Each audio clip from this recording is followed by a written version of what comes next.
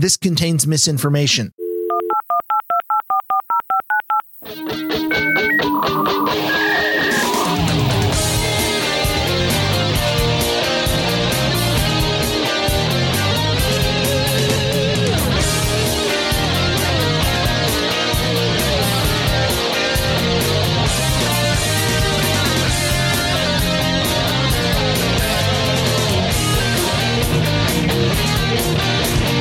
Grumpy Old Beds!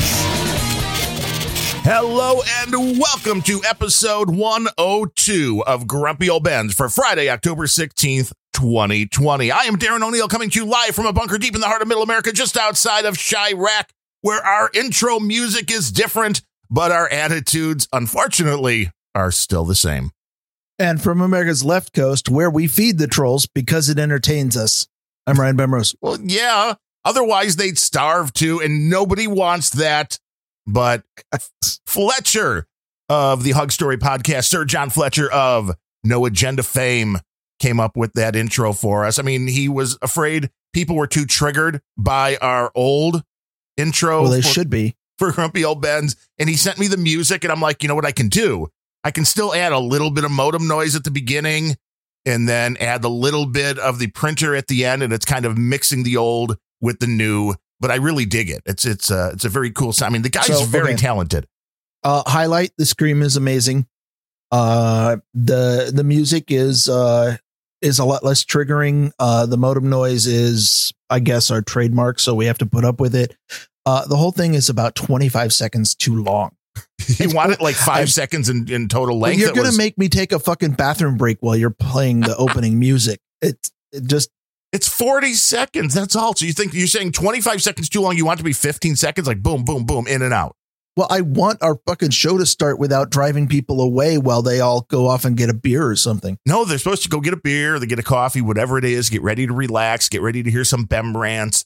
And what we have is, I always promise not to disagree with you on the podcasting aspect because you're the professional podcaster, but that's stupid. And I had to sweeten the yell a little bit. I had to lengthen it a little. I mean, Fletcher came in a little short, but that's okay because you have the magic of audio and nobody would even know that I extended the bends a little bit. I don't think anyone's ever accused Fletcher of being short. That's totally up to him and the men, women, or animals that he's dating. So anyways, yeah. I don't know if you want to get into it, but apparently we've all got our own personal trolls that we go after. I mean, I don't really think it's a personal troll. I mean, they come and go. They're kind of like, It's not like, it's a pet that you keep around or anything. It's just something that pops in. Oh, mine is. And pops out. Oh, you mean me? No, my personal troll was CSB. Oh, really? He's still going at you? No, we made it. He was, I don't know. CSB was giving me shit like, well, Bemrose is not interesting because he, thinks that, he worked at Microsoft and you didn't. So screw you. And I'm like, what? If you've ever listened to this show, you know that working at Microsoft was a thing that I did and I have experience and you have to talk from your experience. But I'm not lording that over anyone. Like their culture is fundamentally broken. So, yes. But we made up on it, at least until the next time that we annoy each other. Right. You exfiltrated yourself from Microsoft for a reason. Yes. I wouldn't use that word because it's very verbose, but yes, that's okay. Sorry to be using yes, you left. I pulled the ejection handle. You felt that the culture around the company was a bit toxic. A bit. Yeah. That they were going down a lot of wrong roads, but that is the tech world today. That is the social media world today. And that's what happens. And I mean, the trolls, I don't know. I mean, I get them every now and then. I mean, the one day I went back and forth with Big Loaf and it was a weird one because we had always gotten along well before that. So this was just kind of maybe, everybody was having a bad day and everybody was being a little bitchy, myself included. And then it got resolved fairly quickly. Not the one with Lena Chum. Yeah, I don't even know how to say the name. I wasn't even going to attempt how to. It might be pronounced Lionhelm for all I know, but that's what somebody had mentioned in the troll room. room. Insufficiently Nordic to be able to pronounce that. So it's Leon Jelm. And yeah, it was just a case of, in No Agenda Social, which is a much more sane version of Twitter for those who aren't on it. And it's mainly people from the No Agenda community. And you have a lot less of these kind of things going on. But he put himself into the CSB and Jeff and the little war that everybody had. I guess that's what they want to call it. When the dude that made all the bots, Jeff, stopped showing CSB stuff in the bots. And I said, well, that's not fair. And then Progo, who we just had on the other day, he said that's not fair. And Sir Spencer, who's co-hosted one of these shows with us, said, that's not fair. And a lot of people were like, dude, that's not fair. And this dude decided to take Jeff's side of it, which I still don't even understand what the point was, because he's like, mortal sin. Yes, I guess, and it's like, I just didn't really understand that. And then he started name calling, and then I blocked him, which was fine. I hadn't thought about it forever after that. And that was probably a month and a half ago or something like that. Yeah. Well, this entire recent thing started with what was at least very clearly a joke to me. Yes. And I think a number of people who listen to Grumpy Old Ben's thought it was a joke, but even Dvorak was taken in by this one. Yes. And he called it a kerfuffle, which I thought was hilarious. And it's because of the way social media is consumed. So you posted an image of, I don't know where you got it, but somebody had, I guess, photographed the Washington state ballot. Yes. Which had the governor and lieutenant governor spots. And in the image, you filled out Jay Inslee on the top, and then for governor, and then for lieutenant governor, you wrote in Ryan Bemrose. Yes. And that is hilarious, because I guarantee there's going to be an assassination attempt on that ticket. And I don't know which direction it's going to go, but it would be. So I laughed, but some people didn't get the joke. Yes. Some people are so triggered by Inslee that they can't even laugh at him. And, try being more like me, where I get triggered by Inslee and I laugh at him. Yes, that's the only sane way to be. And then Dvorak posted to that, like, oh, I've lost a lot of respect. Inslee's one of the worst. And it's like, it was a meme. I mean, it's my account clearly states out of sight of Chirac. And I would think by now he knows that Washington State is outside of Chirac. I guess it's just a little further than I think people would put. But hey, that was cool. But I understand people see things like that. They just have a reaction. They don't really look at the minutia. And you pointed out Poe's law. And it was absolutely true that if you're not clear when you're showing an extreme view for the purpose of comedy, if you're not totally and 100% clear, somebody is going to take it seriously. And then this dude, Lionhelm, whatever his name is, jump back in and start crap talking me. And I didn't know because I had him blocked. I wouldn't have known, except you, who never comment on any of this stuff. We're like, hey, did you see this thread? Somebody's really trashing you. Well, let it never be known that I don't start shit for the purpose of comedy. Right. So that I went and unblocked and then took a look and I'm just like, dude, screw off, man. You're the one that was like, he was making comments like, oh, I would have expected him to vote for Inslee. And it's like, and then he tries to come off like I'm stupid. It's like, well, you're so stupid. You don't even know I don't live in Washington. And that's been very clear. So from then on, the way it basically went was that this guy would post some meme image, which apparently had a bottomless fucking well of them. I mean, then you would post just the words "fuck off" over and over again. And it was funny for like the first 30 or 40 posts.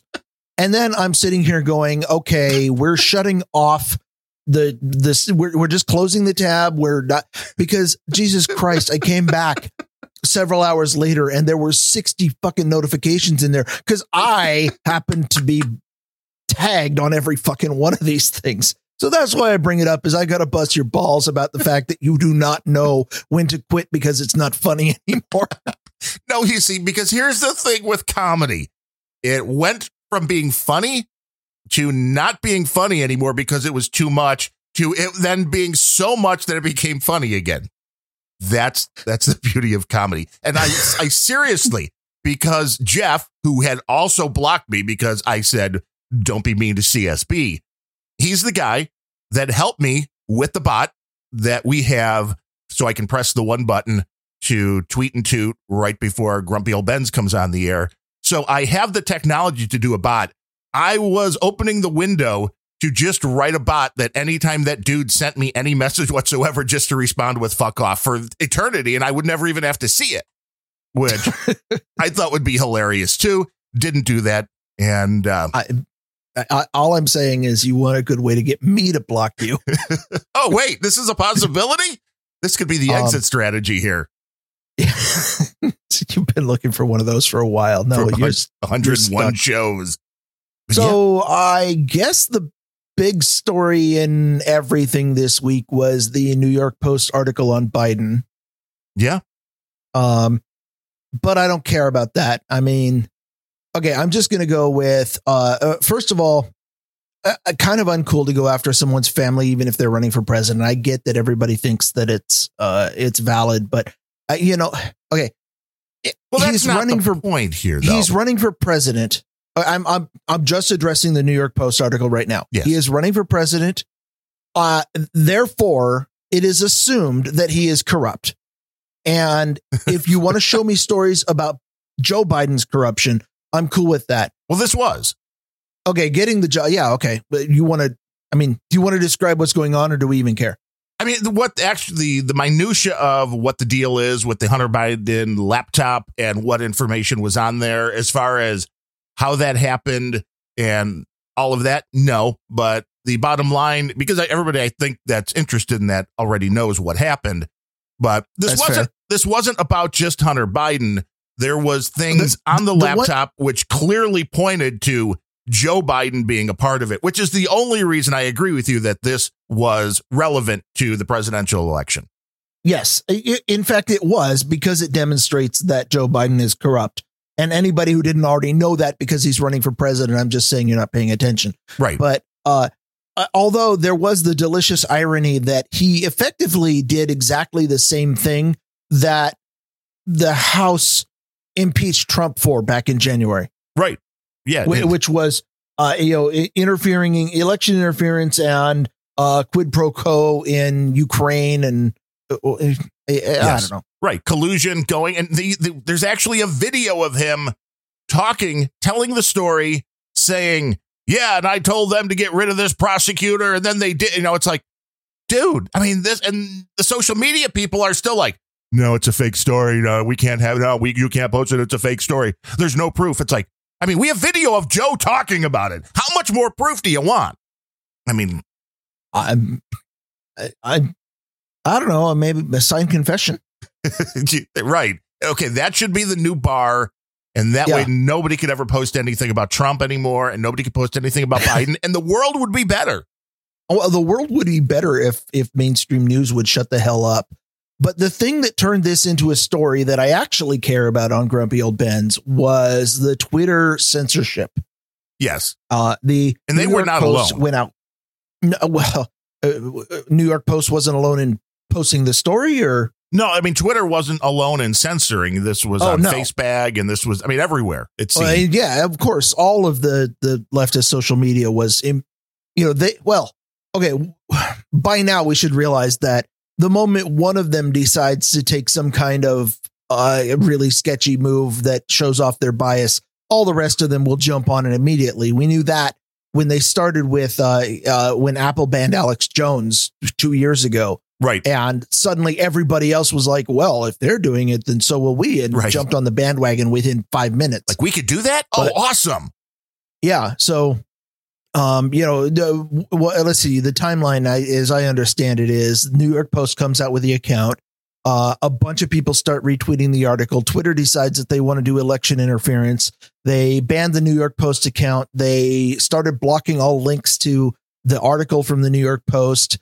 Other key things that got banned, presumably for retweeting the same story. Kayleigh McEnany's personal account banned. The Team Trump official campaign account got banned. I mean, by the end of it, they were going so far as to block anybody who posted a link to the House Judiciary Committee's website. Yes, because they had posted the story there. Yes, it was the actual site for the for the House was coming up on Twitter as a malicious site.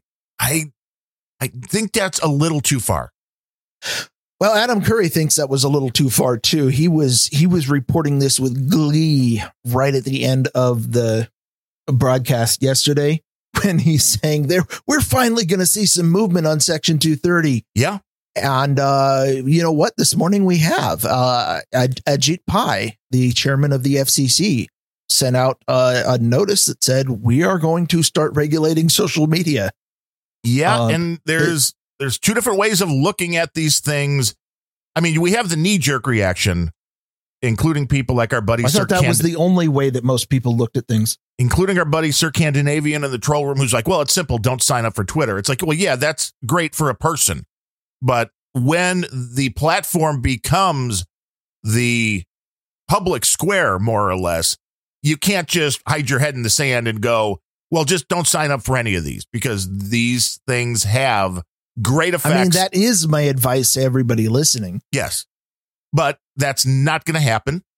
And with that said, you have to. I can't be held responsible for your inability to follow my excellent advice. Nobody wants to follow that advice. Nobody does. But you have to have some kind of ability to, and again, normally not for control, but what do you do when the systems that everybody is using, that is totally skewed in one direction? I mean, do you not think, the left wants to cry that election interference was bad. As you said, we went through 3 years of a farce of an impeachment due to, Russia interfered in our elections. It's like, well, who's really interfering in our elections right now? Twitter, Facebook, and all the rest of the social medias. But why aren't they worried about that? Well, because they're interfering in a way that they like. Well, that would be buying a campaign ad is interfering in the election. Depending on how widely you want to cast that net. I've got another story about Twitter and violating of Washington campaign laws. It's a very local thing, but do you have a rant about that? No, not really. So short version of that one is that Twitter very recently came to a settlement with Attorney General Sideshow Bob Ferguson of Washington State. And they have decided that they are going to pay $100,000 to the state for violating the campaign laws. Washington has a campaign finance law that requires all spending on campaigns to be publicly accessible or visible. So records of it. The idea being that if anybody buys ads for a campaign in the state, that you can inspect those ads and find out who's paying for it, who, et cetera. And Twitter has not kept any of these records. And according to the complaint, and these numbers are laughable for something the scale of Twitter, candidates in Washington state have reported paying over almost $195,000 to Twitter from 2012 until November 2019, when Twitter banned all political ads. And during that time, $200,000. That's a drop in the bucket for Twitter, but okay. So in order to resolve this complaint, they have agreed to pay $100,000 of it back to the state. So cost of doing business, they're not really disincentivized from doing this anyway. No, not at all.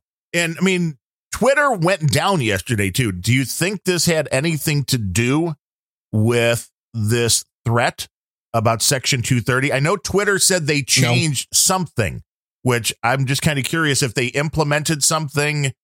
Jack, for the first time in a while, seemed to be backtracking a little bit. This kind of seemed like a kid who, if your parents just keep saying, hey, don't make me come back there, don't make me turn this car around, that there's finally, the thing that your parents would say when you knew they were serious, and then you would be like, oh, okay, no, I'll clean my room.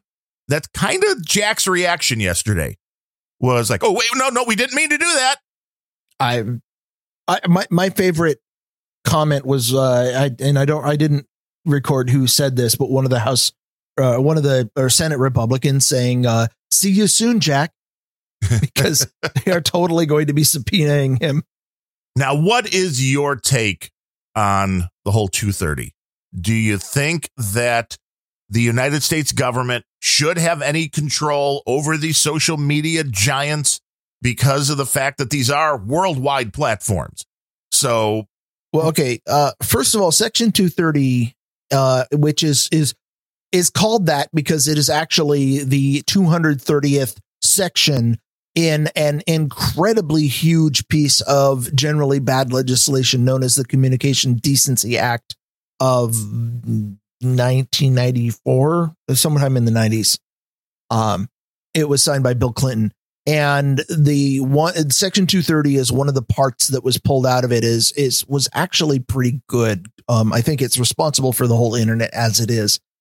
What Section 230 does is it doesn't provide any criminal a complaint. It's not the basis for any kind of wrongdoing. It actually provides immunity from criminal and civil prosecution or torts for a provider that is completely neutral. And it is widely held as the reason why the modern internet can even exist, because before that, you couldn't have user-generated content on your platform. If you were YouTube or, going back to the 90s, what would that be? MySpace? Well, yeah, AOL. LiveJournal, yeah. AOL.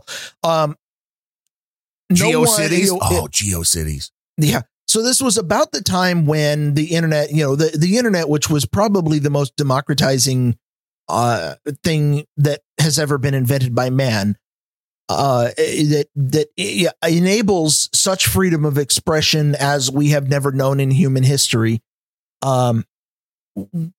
People were starting to bring forth the idea of, I can put up a site and all of my users can bring things to it. And people are creative. People, general people want to get out there and put their own stuff up, and user generated content was taking off like a wildfire. The other thing that was taking off like a wildfire back in the 90s when it was, somebody would post something inflammatory or, something that, or just porn or something, which got, the Vice President Gore's wife all in a tizzy.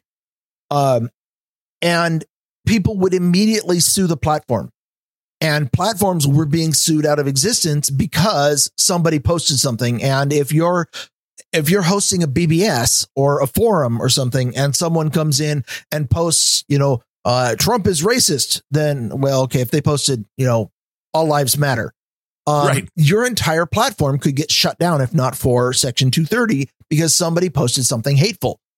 And so this was enabled to say, if you are a neutral platform, then you are protected from liability, and anybody who has issue with the porn that was posted, they have to go after the person who posted it, and they can't go after the platform. Right. Well, this was also good, not only just for the people that were doing things like bulletin boards and message boards, things like that, but anybody that wanted to be a web host. I mean, you know what? Amazon, how many different companies they host material for? It would all come down to, it's like, well, I don't own the server. I mean, the servers for Grumpy Old Ben's and Random Thoughts and all that are with a company called MDD Hosting that's out of Indiana. I mean, this is, we don't own that server. We rent that from somebody else. So this comes down to, they would be responsible for the content that we post. That doesn't make sense when you're renting out space to people on the internet. Did you hit the mute button? Do we have a Bemrose down? I think we caught him this time. He didn't quite understand how much time I was going to be talking for, I guess. Where's Ryan, everybody? Hey, Ryan went to the bathroom. He talked about that small bladder he has. It's okay.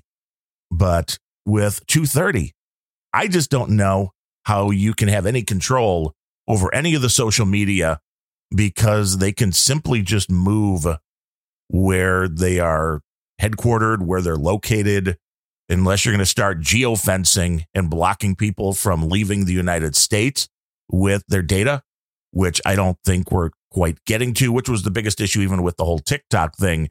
How do you if you recall, there was a welcome fad. back. Oh, yeah. Well, things happen. Yes.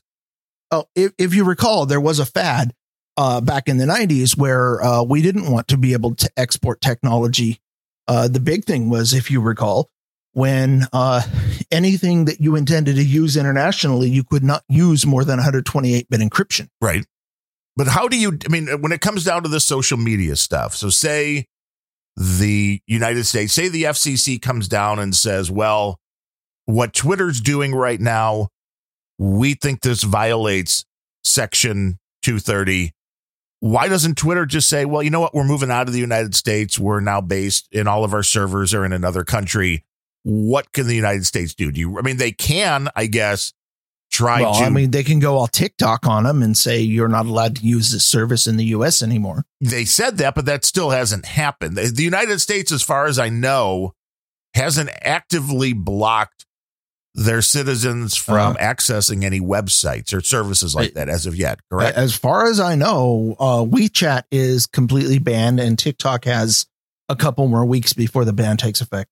So WeChat people can no longer use in the United States. This is the ISPs. Do they have to actively block this, or how does that work? Specifically, we talked about this on a previous Grumpy Old Ben's. I understand that we don't pay attention to each other. Well, I knew there was the threat. I didn't know they were actually enforcing this. I thought this was part of the TikTok.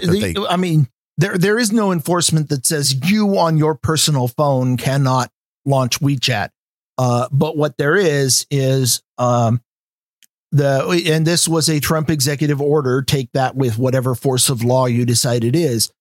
That ISPs and internet providers are not allowed to forward packets between WeChat apps and to the WeChat servers, which I guess means that they're supposed to be blocking.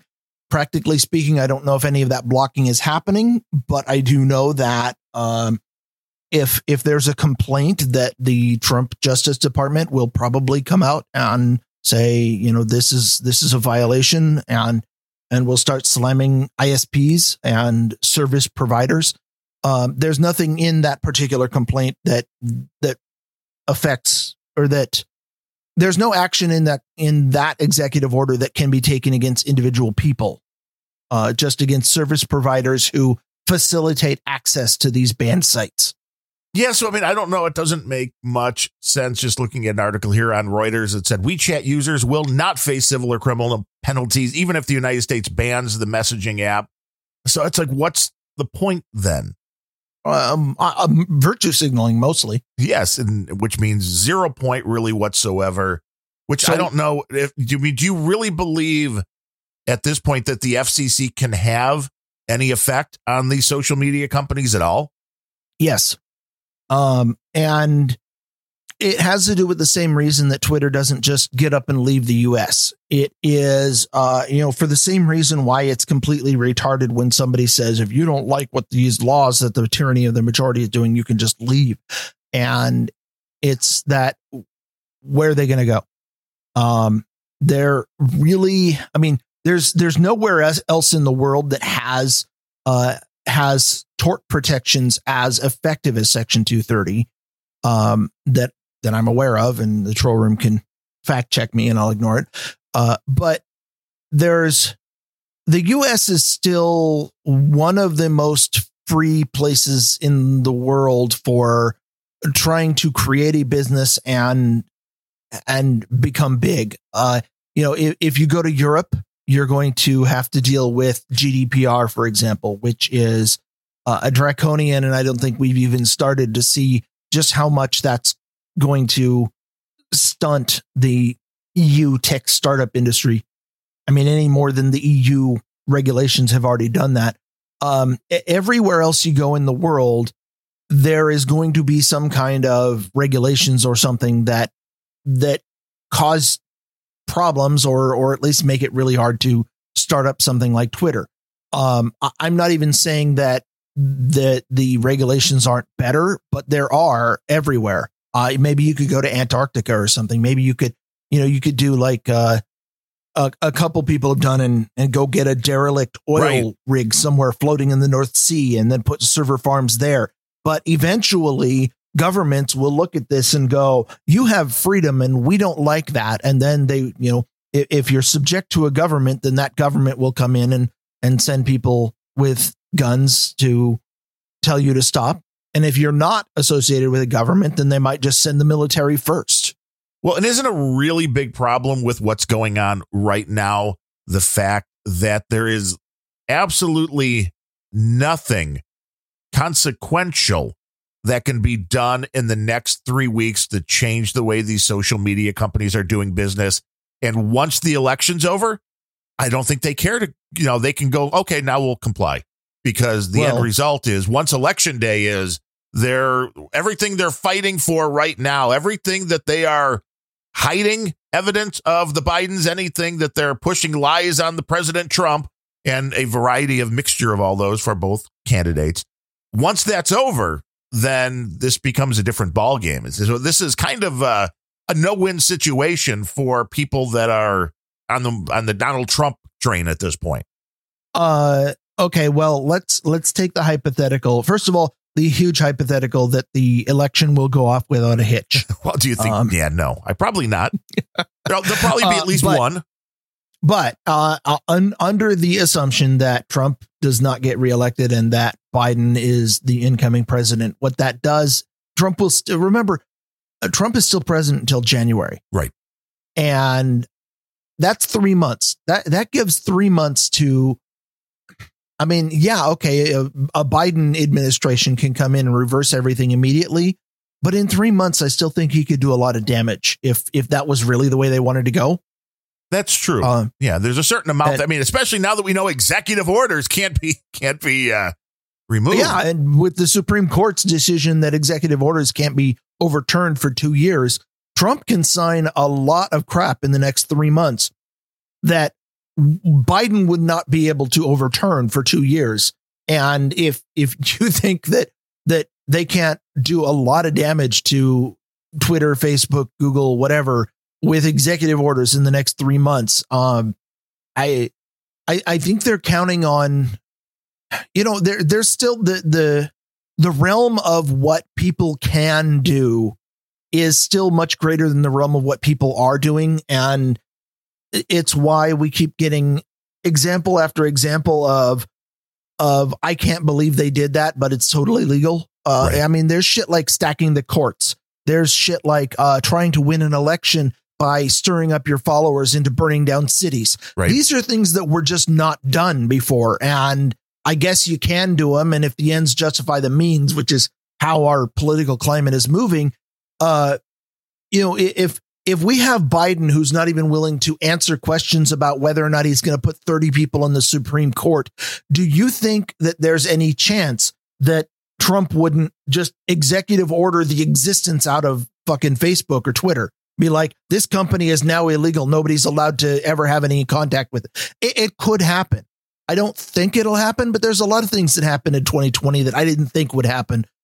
You're not wrong about that. And I will say for anybody, because this feels very Dimension A and Dimension B, where you look at this and go, I can't believe that the people on the other side of whatever the political spectrum you may be on is, because I think it's the same on both sides, that you just can't believe that the people on the other side are having the viewpoints that they have. I mean, it becomes a point where, I mean, I fall into it all the time because the stuff that I think the left wants, I think is absolutely nuts. But the concept that the left is not looking to totally, one, mess with the election, and two, the viewpoint that they have of Trump supporters. Now, I understand one guy does not speak for a whole movement or anything like that. If there's one thing you've taught us, I was about to push the fallacy of stereotyping out onto the fore. But right. I was just going to say, if there's one thing that Bemrose has taught us is that you shouldn't try to lump everybody together. But you look at somebody like Keith Olbermann, who works for a major company, Disney with ESPN, that was allowed to go on the air and say that Trump supporters should literally be arrested and thrown in jail and not allowed to participate in the society as they build it back better. That is scary stuff to me. That is. Well, there's also the question of how much, there's a lot of shit being tossed about even in the media today, which is in fact legally actionable. For better or worse, and I tend to believe they're worse. The rights around freedom of speech in the United States, there is plenty of precedent where there are limits to freedom of speech, and I don't think there should be. But as long as we have the precedent that there's things like libel, like inciting violence. There's things that are not protected speech in the United States, and I think that if a sufficiently motivated lawyer were interested, what was Lynn Wood, in the Nick Sandmann versus CNN case, right, is a fine example.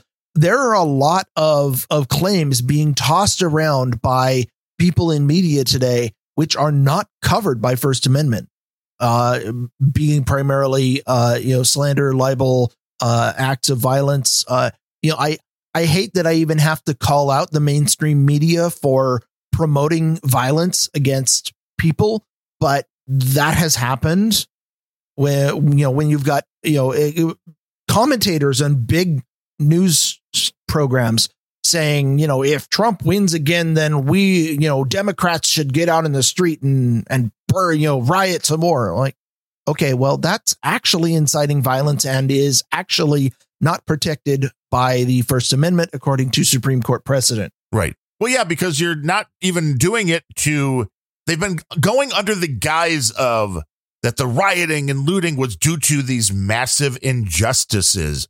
Well, this just shows you how quickly the bar is moving.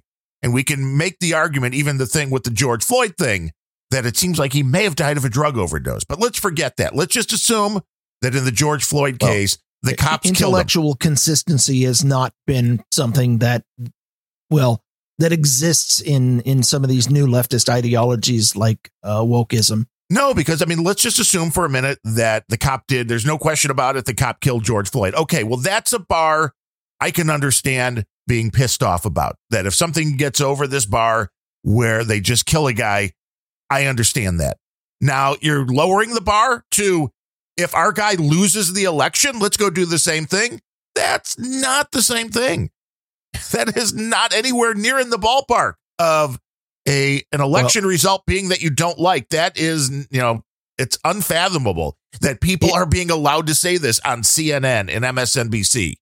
If I may help you fathom it just a little bit, fathom away. Many of the people in the Biden supporter camp have been led to believe by a number of sources, which I would consider to be societal corrupting sources, but whatever, have been led to believe that if Trump gets reelected, he will kill them.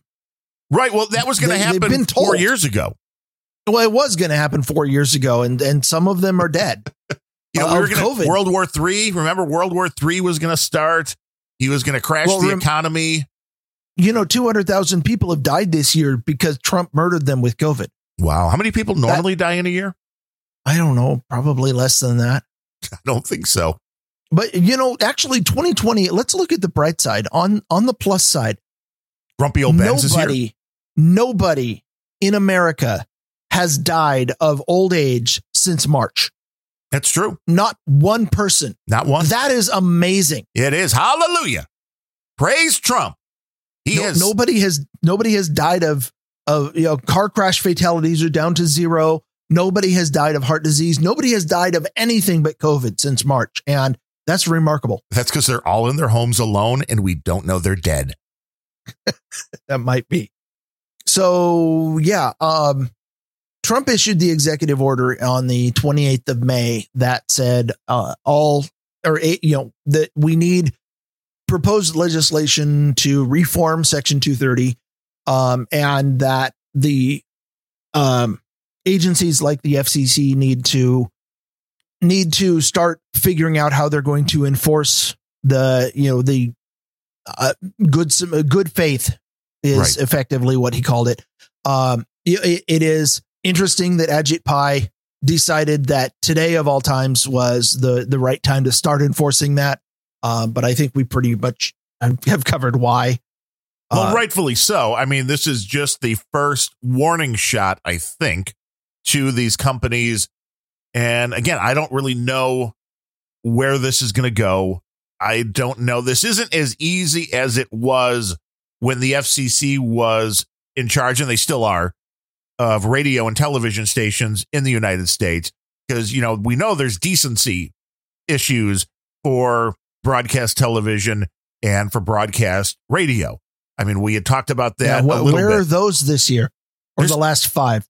I mean, they're still there. I mean, when we were doing the No Agenda show edits for our buddy that owns WCKG here in Chicago, I mean, he wanted the word douchebag censored out because he said anybody that complains can ding them. If somebody complains about the content, you can get dinged. Now, yes, the FCC caters to Karens. Yes, but none of this applies to cable television, which is why HBO can do whatever the hell they want. This is why Netflix can have Cuties, which isn't even that bad of a movie when it comes down to it. But Netflix can show a lot worse than Cuties and not really be legally responsible for much because they're not covered by the FCC. Netflix is being regulated the way that free markets should be regulated, which is when they put out direct like Cuties, a lot of people overreact and cancel their subscription. Yeah. And that is a signal to Netflix where apparently Netflix is down like 10% just over the Cuties thing or something crazy. Yeah, which is, I don't have any numbers to back that up, but. Well, that's because there's a lot of people that believe the hype, no matter which side it's on. And there's getting good information is nearly impossible, but I just don't understand what can really be done as far as the FCC goes, because, you know, I can roll up a Mastodon or Pleroma instance for my own little social media network, and I can have that hosted on a box in Panama, and I can have whatever crazy shit I want on that box. And the United States, the FCC can't do anything to me. Everybody in the United States can access that social network. You know, I don't know how the FCC plans on dealing with this because it's not just dealing with American companies. Well, understand that like every governmental and federal program or agency, it's going to be heavy-handed and largely ineffectual, but it will have an effect. So I don't know. The idea that anything in broadcast has standards kind of goes out the window with me when if you drop the word shit on your broadcast, you can be fined, and yet they are totally okay with some of the shit that I don't know.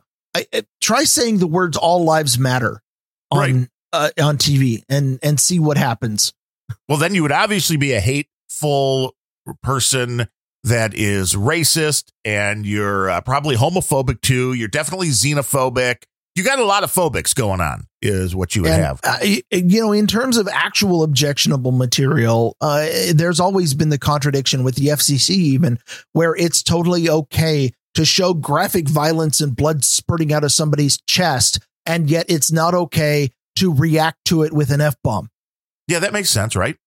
No, it really doesn't. And everybody in every country in the world other than the US looked at this and was like, yeah, US television is really screwed up because you can't swear and you can't be nude, but you can murder people on graphically. Now, personally, again, a free speech enthusiast, I kind of think it should all be allowed, and that the FCC enforcing the 7 dirty words or whatever is completely ridiculous and an artifact of a past time when the Puritan values of the country, whatever they may be, have crept into government and should be excised. I think that freedom of speech should be freedom of speech and not freedom of speech except when some government agency decides you shouldn't be able to swear. But I digress a little bit. Well, and with the social media, it comes down to they all have people that decide what can be and what can't be posted. They believe they're within their rights to do so, but this is what the whole 230 question comes down to then. Do they have the right, Twitter, do they have the right to hide everything negative against Biden, highlight everything negative against Trump, and go, but no, we're protected because we're not a publisher?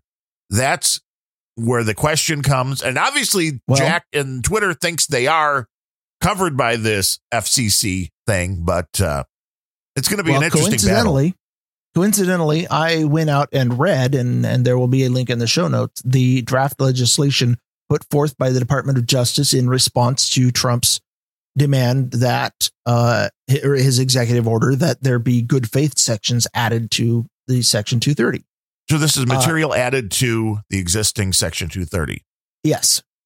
Mostly added, some changed. So Section 230, the big loophole that has been in Section 230 forever, and the way that Twitter, Facebook et al. Get away with their censorship of and curation of political opinion, is the Section 230 says any action voluntarily taken in good faith to restrict access or availability of material that the provider or user finds to be obscene, lewd, lascivious, filthy, excessively violent, harassing, whether or not such material is constitutionally protected. Those are pretty big call outs that say, it's okay. It's okay to filter these categories. And, obscene, lewd, lasciviousness. Again, I don't agree with the religion, the Puritan religion that breaks into government all the time. I think that sort of thing should not be carved out as the government is okay with it being illegal. But Section 230 does not protect does protect people as long as they are filtering out this stuff. And so if you filter porn from your service, you are not liable for the filtering. Then let's see, filthy, excessively violent. Okay, those are good. And then we get to things like harassing, which is, you've probably paid attention. The term harassment has been expanded to become anything anybody might ever be offended by. And as we've learned on this show in the past, the choice of whether or not to become offended is not the decision to be made by the person doing the offending. It's the decision, deciding whether or not to become offended is entirely up to the fragility of the person on the receiving end, which means I can choose to be offended by anything I want. And then that's harassment. So that section is a wide open door that says, as long as you have a policy, you can just decide that something is harassment or not. That is the wide open door that these new changes want to fix or modify. So, what the draft legislation effectively does is it adds carve outs to where protection does not apply to entities that are trying to get Section 230 protection. These are carve outs where the protections do not apply. There is the Bad Samaritan carve out, where if a service provider acted purposefully to put stuff up, I'm not sure exactly how that's interpreted, but which is a lot of the problem with all of this stuff. It's interpretation. A lot of this is open for interpretation. Let's see. If at the time the facts giving rise to the prosecution or action, the service provider acted purposefully and with the conscious object to promote, solicit, or facilitate material or activity by another information content provider, which I think means that if somebody puts up something that has one of these carve outs like hate speech or whatever, we'll get to the carve outs later. But if somebody puts up something that is bad, and if Twitter decides to feature it and put it on the featured list, and is that still the thing? Yes, in front of everybody. Yes, which is what I found was the most egregious when it came to this Hunter Biden story. I even tweeted about it, which of course you're not on Twitter, so you wouldn't have seen it.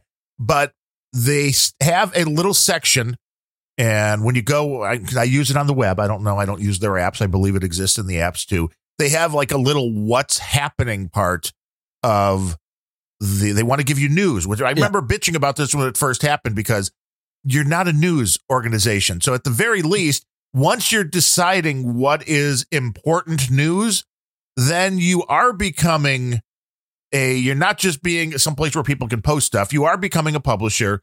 There is absolutely no doubt about it. So under this draft legislation, that is no longer covered. If Rob Reiner posts, that he recommends that everybody try to kill President Trump, which is not far off from the shit that he's already posted, and he's got a blue fucking check mark. If he posts that and Twitter highlights it and says, this is the most important thing you need to read today, they were still covered under Section 230 because Rob Reiner's the one who posted it and not Twitter. Well, now if Twitter takes the affirmative step under the new legislation proposal, if Twitter takes the affirmative step to promote it, then they are said to be a bad Samaritan and therefore no longer covered by 230. Right. So a lot of the stuff in this legislation is kind of along that. It's if you do this, you're no longer protected. Right. Now, the example I was going to give was, and I just pulled this up, the what's happening, the hot news, which was up for over 24 hours, which is very rare with Twitter, unless it's a major story, because news is constantly in flux. Usually those stories in the what's happening, I can't help but think of the theme and the show of what's happening, Rerun and Raj and all that. But with that said, the thing that they had posted for over 24 hours was politics. Joe Biden did not push out a Ukrainian prosecutor for investigating his son. The Washington Post confirms. Yeah, I'm pretty sure under any normal person would consider that to be editorializing, but yeah. Yeah. And well, it's like, but this was happening for a very specific reason, because this was the Hunter Biden story was what they were blocking everybody on Twitter. So not only were they blocking people talking about the Washington or the New York Post story about the Hunter Biden laptop, not only were they suppressing that at the same time, and there's only five stories at a time that they have highlighted, it looks like, unless this changes. Right now, there are 5. One of them was Joe Biden did not push out a Ukrainian prosecutor. And in the interest of equality to both political opinions, they also have the New York Post article highlighted and featured, right? No, they didn't. They actually, if you were to post a link to it, they were blocking your account. Yeah. How do they even get away with? Oh, anyways. Right. Okay. Question. So let's see. I'm going to charge through the draft legislation. They have a carve out for criminal conduct, which is to say, if something criminal happens on your platform and you have knowledge and fail to remove it, you no longer get Section 230. Not a huge fan of that one, but that's mostly because we have too damn many laws and way too much of normal human activity is considered criminal. Yes. And where? I mean, this is also, we've talked about with the federal system that we have in the United States. There are still some states, I'm sure, where it's illegal to say some things that it wouldn't be in. Let's just say there's a state, let's say it's Illinois, that makes it illegal to say, Lori Lightfoot sucks. They made a law. They say you can't say that. Well, you can say it in the other 49 states. That law is unconstitutional, by the way. Yes. But that doesn't really stop lawmakers from passing bad laws, now does it? No. And that's the question. Like, whose laws are you following? Because Twitter, Facebook, all these things are worldwide. Well, I have a point about any big company who's like, we're a gigantic multinational company worth billions, and it's way too hard to follow 50 different sets of laws, and therefore we have to have a federal law for that. Well, okay, you know what? If you're a big multinational corporation with billions of dollars, you can figure out how to follow 50 sets of laws. Well, you geofence it, because there's no other way that people from, let's just say, the UK and the United States can use the same platform, and because they don't have to abide by the same laws. I mean, that is one way of addressing the problem, or at least attempting to. It doesn't work, but at least you can say you're attempting to address it. Right. So let's see. There is also a carve out for judicial decisions. If and this one I can almost see if there is a judge that says that something is defamatory, the provider can be ordered to take it down. That happens today, but if the provider doesn't take it down, they're covered by Section 230, and this is being removed. So, okay. Yeah. I mean, I can see it. Let's see. So, let's see. An interactive computer service provider shall make available to the public without expense an easily and accessible and apparent mechanism for notifying the provider of defamatory and unlawful material. So there, yeah, okay. Yeah, by the way, report without this post. expense, I think is okay. So there's a number of new classifications of things for which there is now no 230 protection. This I'm not sure about. So there is now, according to this, zero Section 230 protection at all for any enforcement of anti-terrorism laws, child sex abuse laws. Won't somebody please think of the children? Cyber stalking laws and antitrust laws. Every one of those categories, except possibly antitrust, has been interpreted way too broadly. And I feel like this right here kind of guts all of Section 230 if some agency decides to. Because what it means is if some 3-letter agency comes to Facebook or Twitter and says, we're investigating this person for terrorism, then you have no Section 230 protection whatsoever immediately because it's an anti-terrorism law. I'm not behind that. I'm, especially, and child sex abuse. Hello, any image of somebody who is just visible. Okay, you look like you're under 30. That might be child sex. You get no protection. I don't know.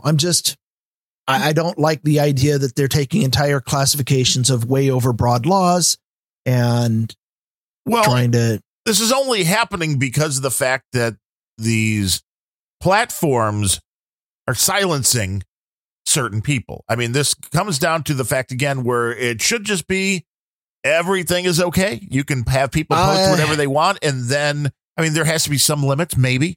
But but putting in a specific carve out that says nothing in Section 230 applies to you if we want to enforce an anti-terrorism law against you, that feels very Bill Barr. Yeah, I don't really know how that would work. Although I don't know how any of this would work. I don't know. I'm not a fan of carving out large chunks of laws and saying, if we decide that we want to call this terrorism or call this child sex abuse or call this cyber stalking, that you immediately have no choice but to bend over. Anyways, let's see. The last two things. One is there's a clarification that a person is a provider if you, quote, solicit, comment upon, fund, or affirmatively and substantively contribute to, modify, or alter information provided by any person or any entity, which means that if you do anything other than post it as is, as the person submitted it, if you so much as change a comma in somebody's comment, you're now considered to be the publisher. Feel like that goes a little overboard too. No, and but I think that makes more sense, which is you're either just the guy that runs the server and what's going on is beyond your control. The minute you start taking any control, even in the very minutia of somebody's posts, you're now a publisher because you're editing, you're changing. Doesn't matter how little. I can see where you're coming from on that. And it does make sense from an absolutist perspective. And I can get behind an absolutist perspective. So maybe that's right. That's going to be abused, I guess, is what I'm saying. Somebody is going there. They'll be like, you changed the font on this forum comment and therefore you're liable, and someone's going to get sued over it. And I don't know but comments like that is one of the reasons why, for example, in the show notes, I've got a link to a Brookings Institute commentary, which absolutely, it's my comment is it's slanted, but not unreadable, because they definitely come out on the Orange Man bad side and try to push everything on Trump. But call out a number of legitimate problems with this. For example, that practically speaking, when people will sue each other for anything they can find, putting in vague shit like if you modified the font is going to get someone sued. And maybe that's good. Maybe that's bad. But does changing the font change the content? I mean, I wouldn't think so. I mean, I guess if you're getting down to somebody's going to argue that. Yeah, I guess. I don't know. I posted it as black text and you posted it as really dark gray. Yeah, maybe. I posted it as an inflammatory statement and you put a blue check mark next to it.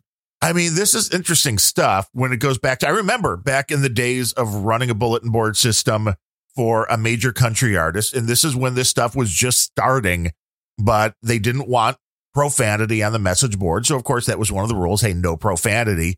But we also did the very simplistic thing because the bulletin boards had these things built in, which you went in and went like, okay, if somebody types in FUCK, change that to, dash, dash, dash, dash, or whatever. But that was technically changing the content as provided. So it is, and under the original Section 230, that was actually fell under the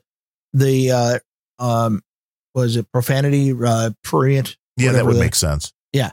So that was okay. It fell under one of the exceptions and therefore was okay. And that section is still in here, which means it's all right. Well, right, because okay. With this technology now, somebody, if you have an Orange Man Bad, site, somebody comes in and actually types in Trump, you're just changing that to orange asshole. Yeah. Or if somebody puts in all lives matter and you change it automatically to I'm a racist, then, that could be considered harassment, which is one of the reasons 230 had so many holes. Yeah.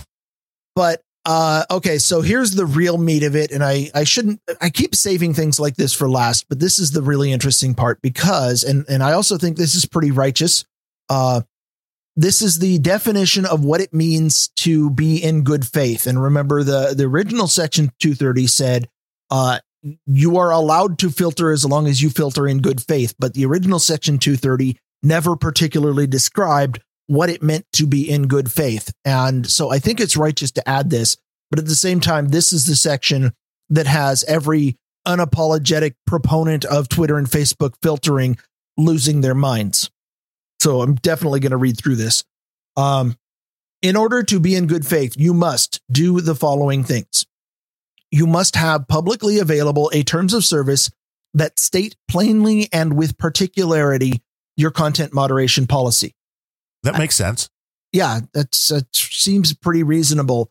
But almost every terms of service out there would need to be rewritten because most of them say things like, we reserve the right to filter any content that we decide we don't like, something to that effect. And that doesn't work anymore. State plainly and with particularity what that would mean. The content has to be like this. Okay.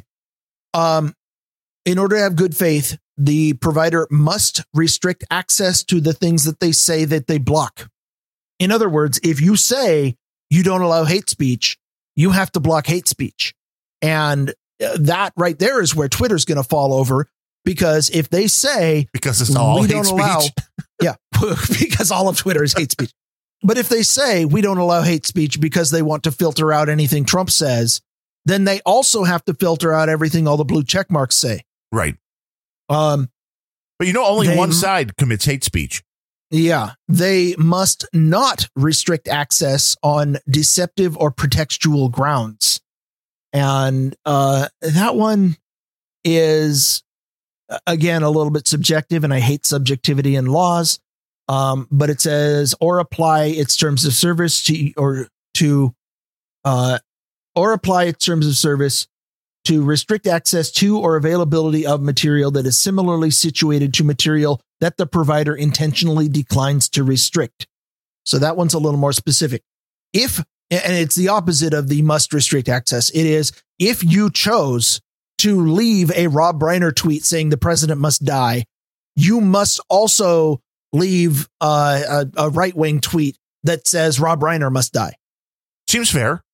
Again, that's kind of a fairness thing. And people who are proponents of filtering on these services are losing their minds over shit like this. But Well, yeah, because they want people to be mean to the people they don't like, but they want them to be nice to the people they like. And then here is the onerous one, the one that actually puts some real restrictions or real affirmative effort necessary.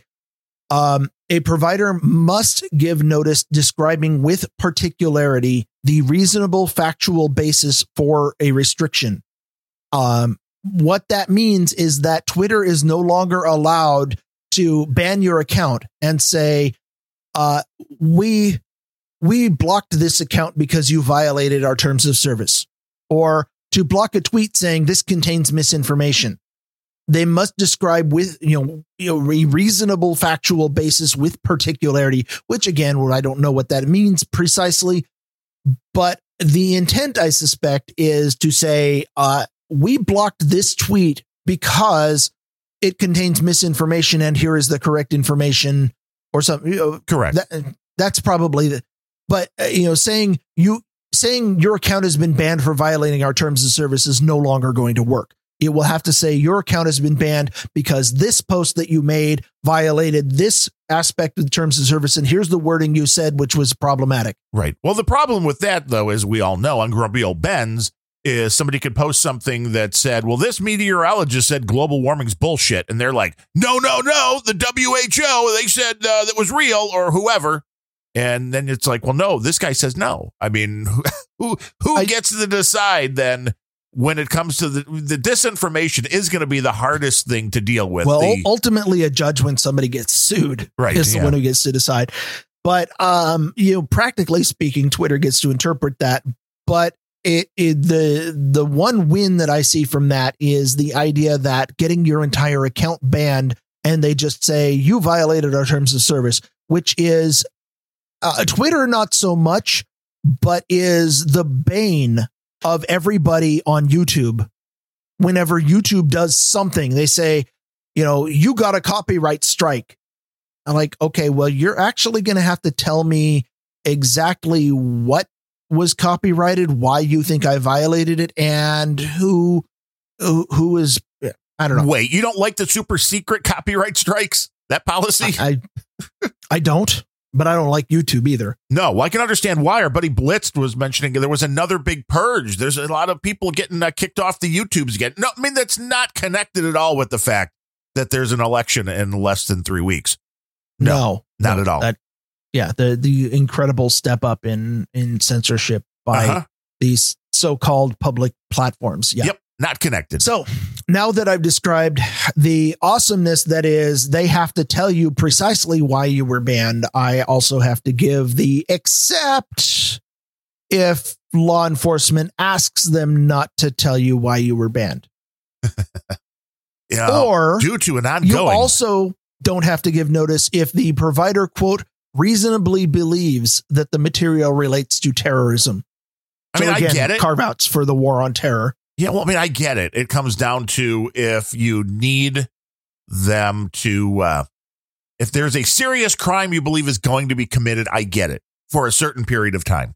I get the rationale, but every time that you build carve outs the size of a truck, people are going to start driving trucks through it and you've gutted the law. Well, the carve outs are already so big and so just not specific enough that none of this is going to help, especially since I don't even really believe that these companies fall under the jurisdiction of the FCC. And that's going to be the first thing that has to be figured out, because I don't know if you can say that these companies fall under the FCC. I know I keep saying that, but that's where it keeps going back to for me, which is you can do this, but I don't. Well, the Section 230 stuff is it has nothing to do with the FCC particularly. It is Section 230 is all about an immunity from criminal prosecution and from civil torts. And it just describes places where you have immunity, which is independent of the FCC, because any agency that decides it has jurisdiction over you can bring a criminal prosecution. Well, I guess that has to be justice. But, any agency could bring a civil tort lawsuit, or any individual person in just civil court can say you violated my rights and sue one of these platforms. And, some sufficiently motivated lawyer can get together and create a class action based on everybody who's ever gotten a copyright strike on YouTube. Right. And this is describing that Section 230 is no longer a defense against things like that. Interesting. Then maybe it will have some teeth. It'll be interesting to see. I mean, never underestimate the willingness of some American lawyer to bring a lawsuit for anything. No, I agree with that. And it'll certainly get tested out. But again, we are on a time crunch right now for the election cycle. And it's interesting because I'm not really sure. I go back and forth on how much I really think the social media platforms have an actual effect on the results of these elections that have happened since the social media has been around? I heard that $80,000 ad buy on Facebook can swing an election. Yeah, I mean, the Russians did that last time in 2016. Of course, we didn't hear that it was Hillary Clinton that ginned up this whole lie that Biden knew about, Obama knew about, the FBI knew about. Nobody decided to fess up to it. Yeah, that's actually a really, really huge story. Yes. That if the political parties of the people involved were reversed, then it would be the only thing we'd see in the news for the last 3 weeks. But you're hearing nothing because the news, of course, suppresses anything that impacts the left. But that's actually really huge. And I've kind of avoided wanting to talk about it on this show because it's more pure politics and why I prefer where politics intersects tech. But man, that it's something that needs more talking about everywhere. Yeah. It's, political corruption at the highest levels of government. Yeah, that people should be aware of these things before they go to vote. With the media coverage for them, I do believe, and you can tell me what your viewpoint on this, when it comes down to the mainstream media and social media is two different things. I still believe. Are they? Well, they're intertwined. And we know the mainstream media. The line keeps blurring. Yeah. Well, we know the mainstream media people use the social media, which is also kind of a weird thing. But if you were to break those two things up and just say, well, social media, let's set that on its own. Mainstream media, let's set that on its own. Which one has a bigger effect on an election in the United States today? I still say the mainstream media more than social media. Maybe I'm wrong, because I do believe people understand social media is any whack job with a computer connection or a bot. You don't know who you're talking to. You don't know who's posting the stuff. And I think that the social media, no matter which side you're on, is merely an echo chamber. I think there are less people swayed by social media. And I think there are more, even though maybe not a lot, but I still think there are people that tune in to the mainstream media who are unaware of the fact that they're completely biased and take what they're saying a little bit more seriously. Do you think that's correct, or is that off totally? I wouldn't venture to enumerate the comparison. I don't know which is necessarily more impactful. And I think that if you break it down by demographics, it's a lot easier to describe. For example, young people in their 30s and below pretty much don't watch TV ever and only get their news from social media. They watch it on their phone.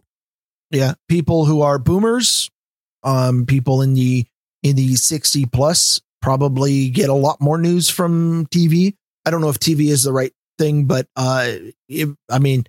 newspapers are pretty much not really a huge thing anymore.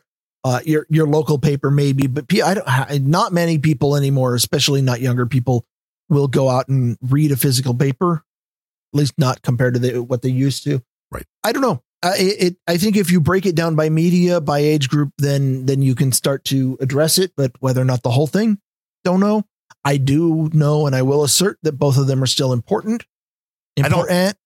That's very important. You got to do the up talk. Was talking about that with Justin on the No Agenda Jitsi room the other day. But I don't trust anybody that is younger than me. So, I mean, if I see you on the news and it's like younger, no, it's got to go older. Wait, I'm younger than you. I don't trust you. I trust Bill O'Reilly, and he's older, so He'll give him. There's nobody left doing journalism. Except Bill. I like Bill's show.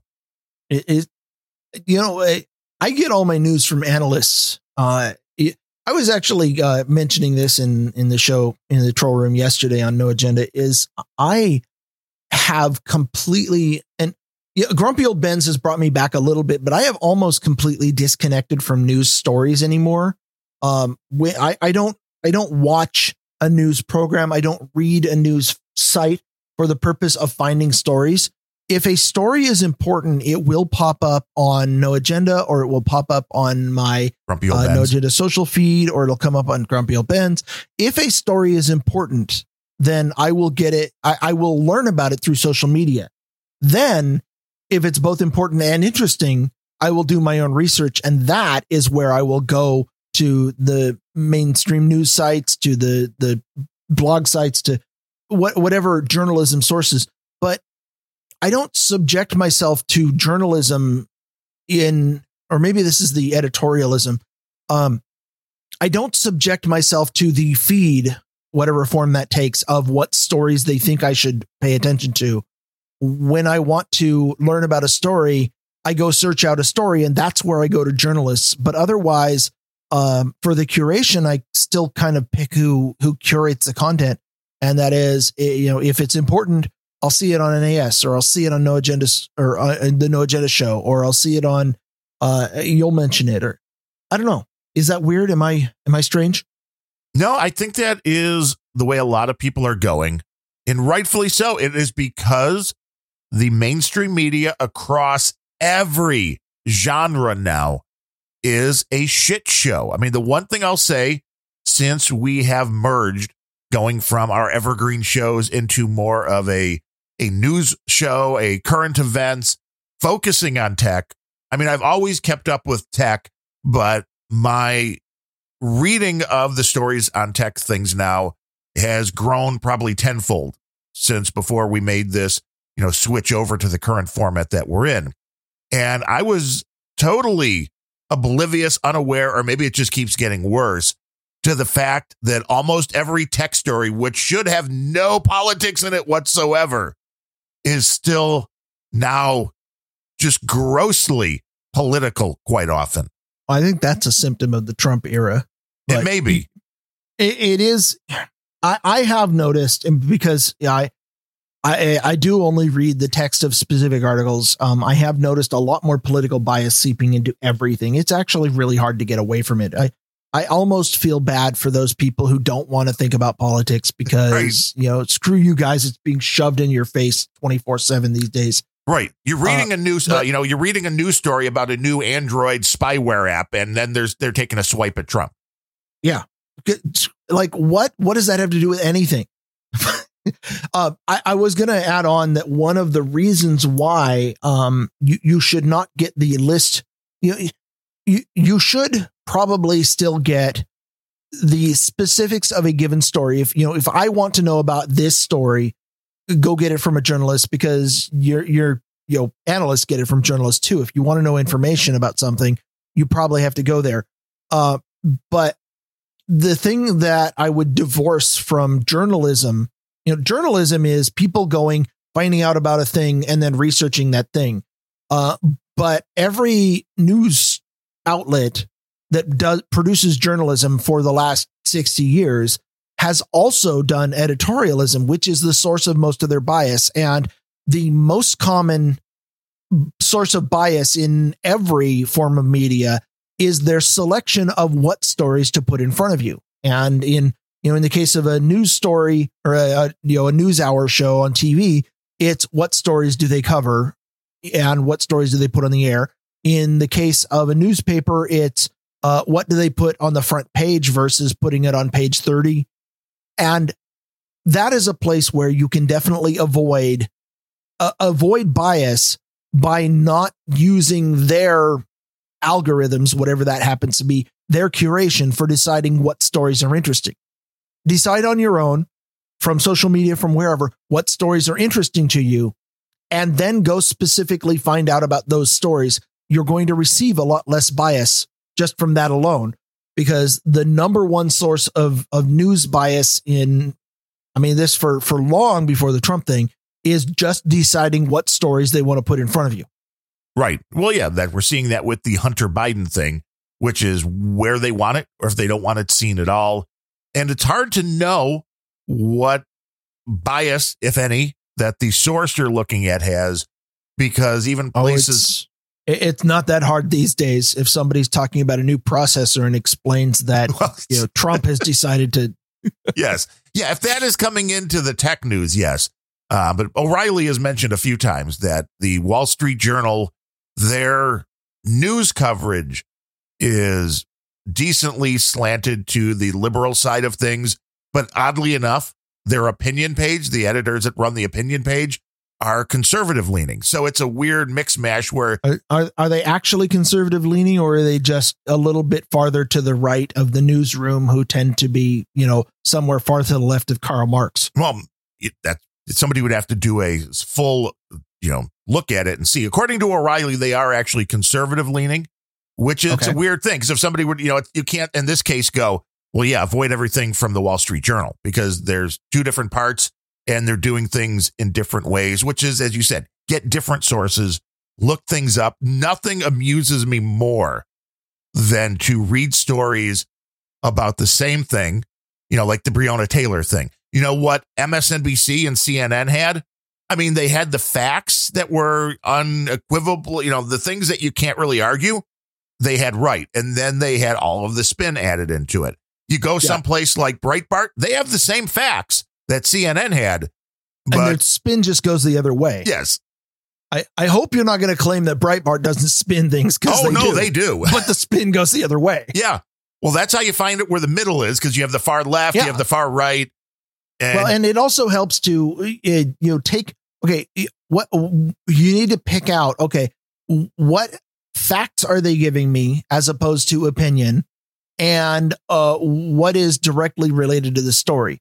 For example, I read one just this morning. I don't remember exactly how it went, but it was something to the effect of, the Trump administration, who has failed year after year to do. And I'm like, okay, that right there, that is bias dropped into the first sentence of the story, because it is not a fact that is directly related to, what actually happened this time around. And when you start putting in things like, Trump, who has another way that you can tell bias is when you see a lot of adverbs or adjectives. When if you see the failing New York Times, then, okay, well, congratulations. You've got a story that is biased against the New York Times.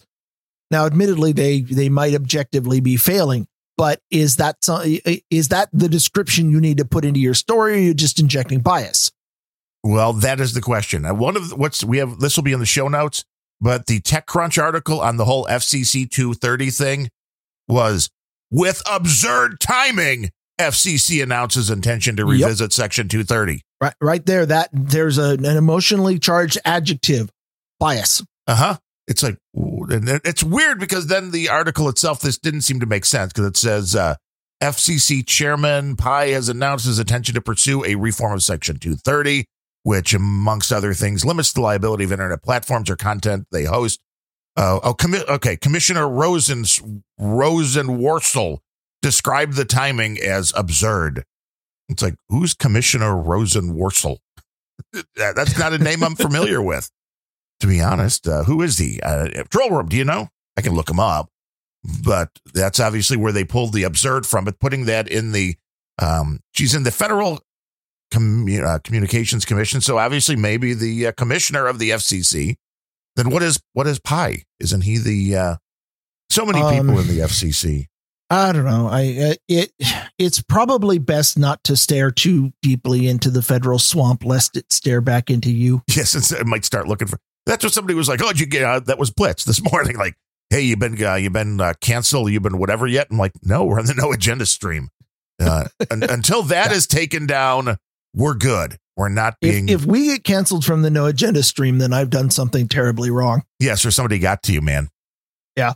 Which I'm not saying that there's not an amount of money that would do that, and it probably doesn't even have to be a lot of money.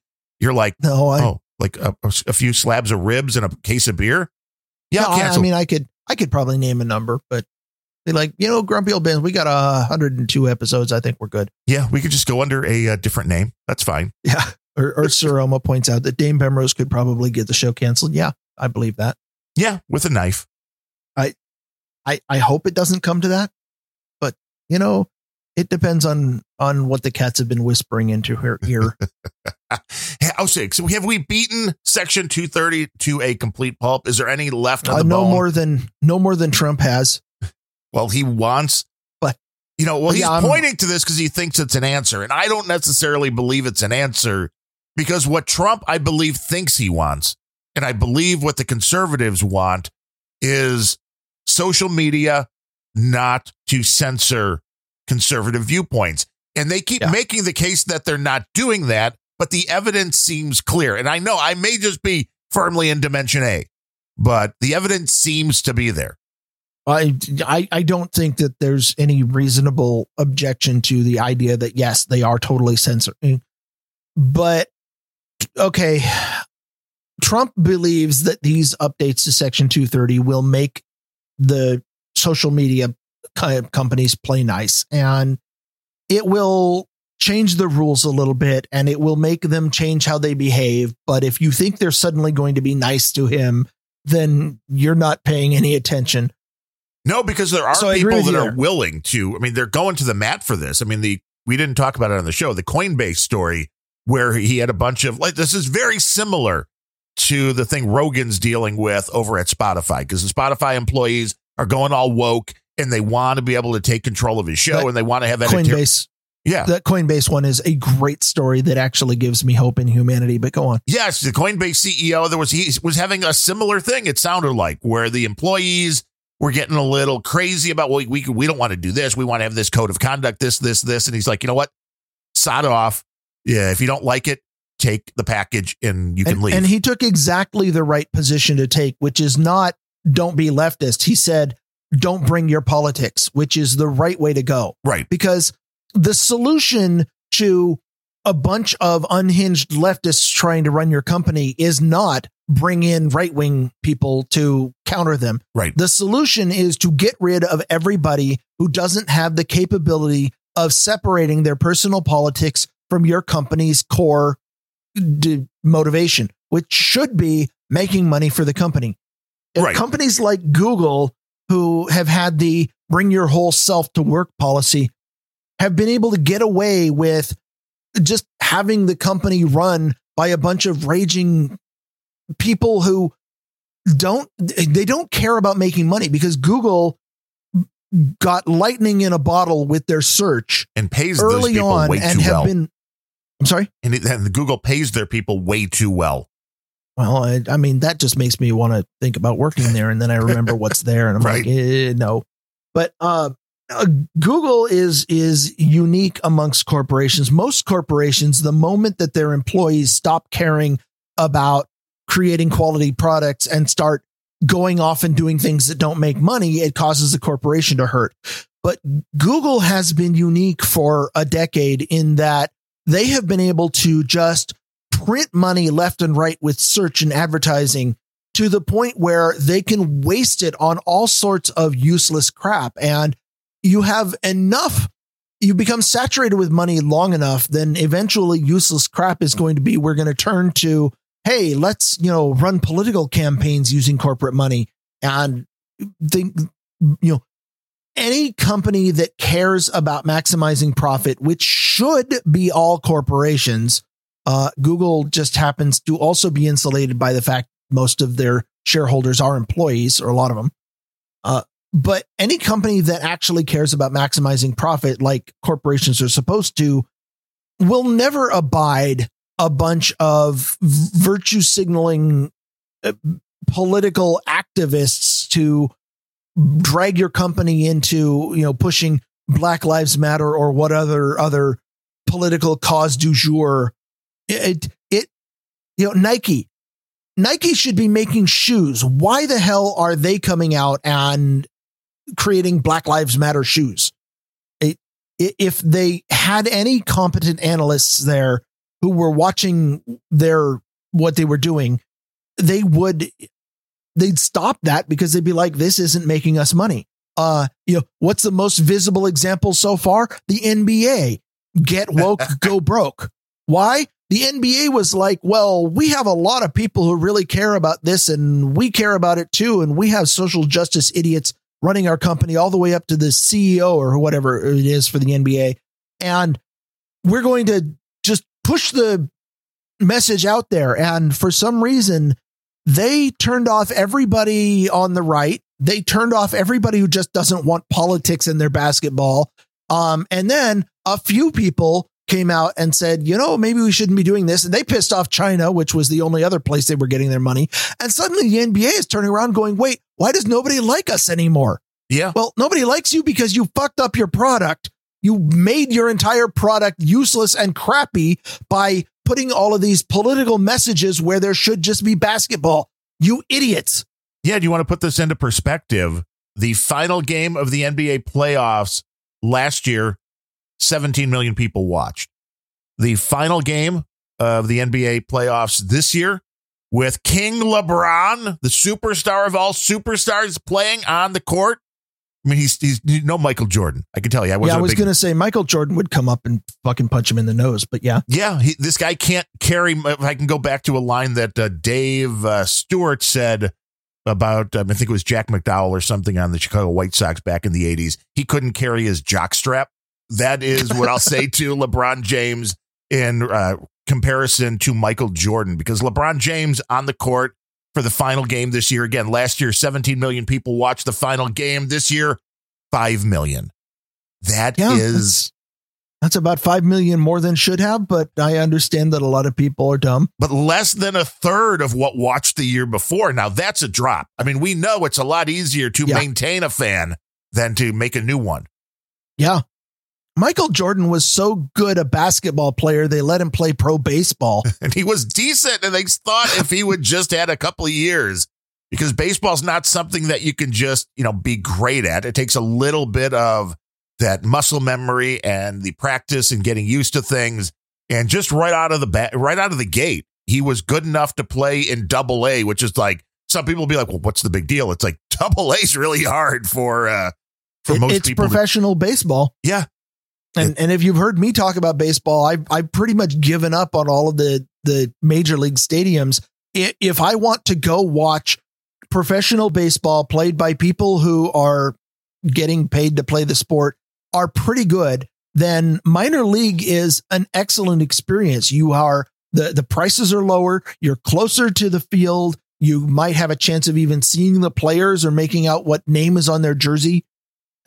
It's a better experience all around. Yeah, and you're not seeing people that are total slouches. They're still pretty damn good at playing baseball. My local single A, there are some. Well, they're learning. They're youngsters in single A. Yeah. Well, the stadium real close to here is single A, and we go down there for at least a couple games every year, except this year. And what happened this year? I don't know. They wanted me to put a fucking diaper on in order to walk in the stadium. They weren't playing. No. They screwed all the minor league guys. There was no minor league baseball. That was the horrible part about this. There were games down there. Might not have been a minor league team, but it was probably the major league team that had. It could be. Well, they do. Yeah, well, that's how they might have a shot at filling that stadium. Yeah, well, I don't think they were allowing people in, but that's what they were doing here. Was there's a suburban park that is used for one of the minor league teams. And the White Sox, maybe the Cubs as well, they were using that because they had to have backup players because there was no minor leagues going on. So if somebody got hurt, you needed guys that were still ready to come up. So they had a certain amount of like the minor leaguers that were over there keeping in shape, more or less.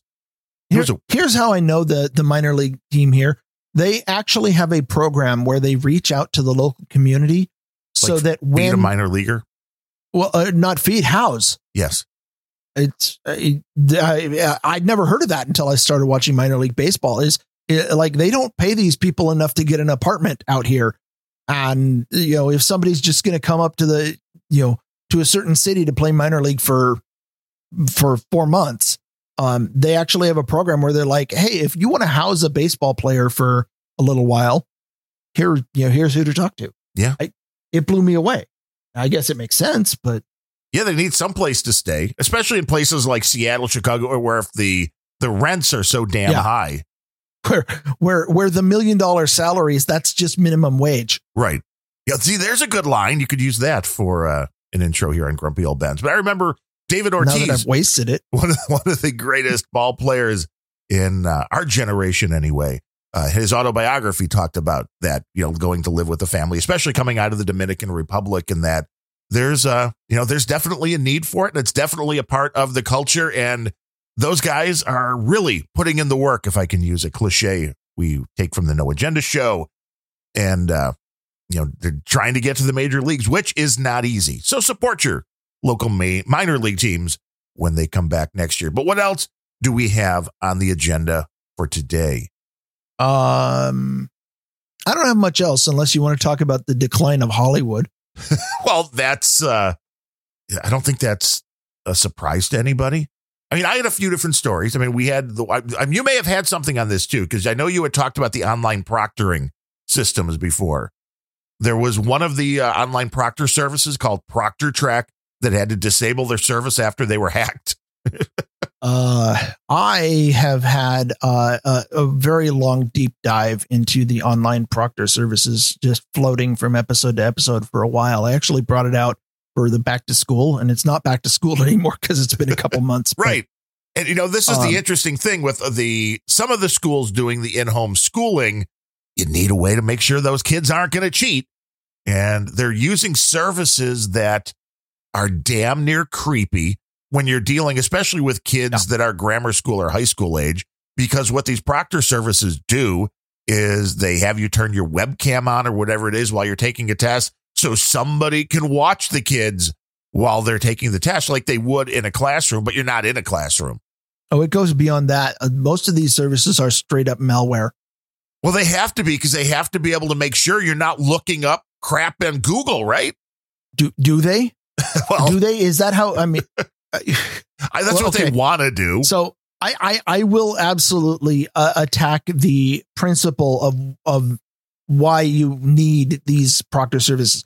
But I will start with, if you are going to have if your curriculum relies on the standard Prussian model that has been common for 100 years, where you go and you lecture at kids and you hope that they absorb some of it, and at the end you lock them in a room, you don't allow them to look at notes or anything, and you expect them to write out all of their answers from memory, and that demonstrates how much of your lectures have been absorbed.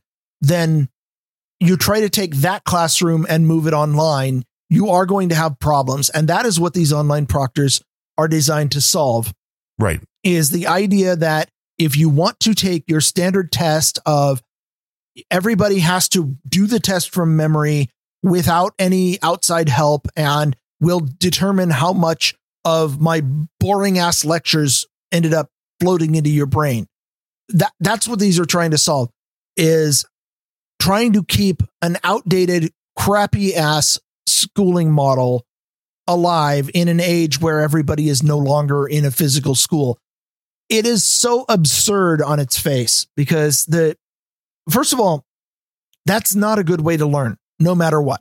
It is boring lectures that people have to just sit there and pay attention to, and then try to demonstrate at the end how much of it you've memorized. There is nowhere in the normal world where that is a skill that is necessary. You might have to memorize a couple of tables or something in order to enter them as part of an office job. But there is nowhere where your entire job is, I'm going to memorize a ton of facts and then spout some of them back. This is just a way to see if the kids did their homework, right? Did you read the chapter? No, actually, it's a way to generate an ABCDF grade for each kid and then draw a paycheck at the end. Yeah, that's not a good idea. It's terrible. It's always been terrible. And moving to the online world is highlighting how terrible it is. In the real world, I took classes in college where the old style classes, they would give me, here is all the keywords from this programming language. And then they would quiz me on the keywords. Well, excuse me, they'd be like, or there'd be a test where they'd say, please explain why you would use this versus this. At every programming problem I have ever encountered since I left college, I have had my code editor on one screen and Stack Overflow on the other, or Google, or some reference. The idea that you would ever need to do anything in the real world without being allowed to go look something up on Google is ridiculous in the modern age. All tests should be open notes. All tests should be open search engine. And yeah, that makes writing the test harder. But that's why we pay our teachers the big bucks, to teach our kids, not just test them. Yeah, it doesn't make writing the tests harder. It makes grading them harder. Yeah. because then Well, you have to grading them is a lot harder if you write a bad test. Well, yeah, but if you have to understand that they grasp the knowledge of what you were giving them, it's way easier if you could just be like A, B, C, or D, not like, so explain to me this. The proper solution to moving test taking into the world where apparently nobody is allowed to go to a physical school anymore, which, oh, and by the way, if all these fucking school districts are not going to be using their physical buildings, there are literally millions of kids on waiting lists for charter schools. And the biggest thing the charter schools are not able to meet the demand is because they don't have physical facilities. And if all of these school districts are going to leave their buildings completely empty, let a fucking charter school go in there and actually teach kids instead of whatever this thing is that the public school districts are failing at. But anyway, so these online proctor things are designed with the assumption that we have to teach our kids in the old style and we have to prevent them from using notes or cheating. And so I think I've already demonstrated my opinion that the correct way to do this is to make your tests open note, make it, give a timed test where people are allowed to use whatever resources they have. Because that, by the way, is how it works in the real world. Well, or just have the kids do an oral thing where you can just be like, okay, tell me about this. And then they can just talk. That could work too. I mean, that takes even more time from the teacher. The Proctor track, though, being hacked, students began receiving emails sent by the hacker from the Verificient support account. The email contained racial slurs and falsely stated that the company and Proctor track were ceasing their operations. This was my favorite part. To add further damage, the hackers trolled Verificient by defacing their company website to display the Rick Astley video, Never Gonna Give You Up. Oh, my God. Yeah. Let it never be said that all the hackers have professional sensibilities. Yes. I mean, hey, that's how you know you've been hacked. If the Rick Astley video for Never Gonna Give You Up, if that shows up, you better call your IT guy. Yeah. That video, you know what? Rick Astley became a lot more popular once people started trolling each other than he ever was back in the 80s. Well, yeah, some of those songs just work, though, for the little memes, even though all of these, countries and stuff are trying to make it, illegal and all this stuff with the memes. And that's the one place I'll agree with you on the copyright thing, which is, if somebody takes one, capture from a movie and adds text over it to make it funny, and they're like, no, you can't do that. It's like, no, that's fair use. I mean, you shouldn't be allowed to go reproduce the movie. But really, it is fair use. It's adding text over it is both diminutive and anyway. Yeah. Tell that to the EU, those bastards. CSB always says the EU is good. I don't think they are. I think the EU is evil, CSB. The EU doesn't use the American Copyright Act with its concepts of fair use. So. No, that's true. But I'm sure you have another rant. Do you have another rant about something? As long as we're here, I'm going to go through my notes on this. The Proctor software, because I want to describe exactly what kind of software we're going through and why, when I researched this, I could not stop writing notes and I could not go without a massive rant against these things. So it was because it angered you. On Grumpy Old Ben's 58, I introduced some of these things. I introduced the Proctorio, Examity, and ProctorU. Well, there's a few others that have popped up too. One of the real winners here is something called HonorLock, which the name itself is pretentious, but sounds like it. It is, as far as I can tell, it's a Chrome extension, but you have to install it and you have to add some other software with it. But because I don't know how a Chrome extension alone can do the following, when you launch a test, it will force close all other programs on your system. By the way, that includes Zoom, just in case you were doing the whole classroom thing. But not their own Proctor software. No. The only thing that you're allowed to leave open is the Proctor software. It doesn't let you reopen any of them. So automatically, we're talking malware here, because when you try to launch another program, it immediately kills it before it can even get a window up. It streams your webcam directly to the proctors of whoever's administering the test. It edits the registry. It has code that, by the way, in case you think you can protect yourself, it adds code that detects whether or not you're in a virtual machine and will refuse to launch. So no VM for you. This is one of the more egregious things to me. Apparently, it only works on Chrome. That a lot of people are probably okay with that. I'm not. Let's see. They have here's here's a fun one. They have a patent for detecting cheaters and who are Googling answers. Because even if you completely malware the fuck out of the main system, a lot of people have another system, usually on the table next to them. Right. The phone. Right. Any kind of tablet. Yeah, a tablet, anything. So a lot of people have that. By the way, they try to prevent that by having your webcam on. We talked about this on show 58, where they will require you, a proctor is now looking through your webcam, which is required to be looking at you. You can't start the test without grabbing the webcam and doing a 360-degree spin around the room just so they can see everything in the room. They need to see your desk space to point it at, just in case there's another computer, they can't have that there. You are supposed to have your phones put away entirely, but people will store them in a pocket or whatever. So just in case somebody is trying to Google the answers on their phone while taking the test, because you can even keep your eyes mostly down on what you're working on and kind of move the phone off to the side or something. So they've got a fix for this too. And what that is they use questions from the test to generate and host fake answers as a honeypot. And then they SEO the shit out of it. So the fake answers pop up first. No.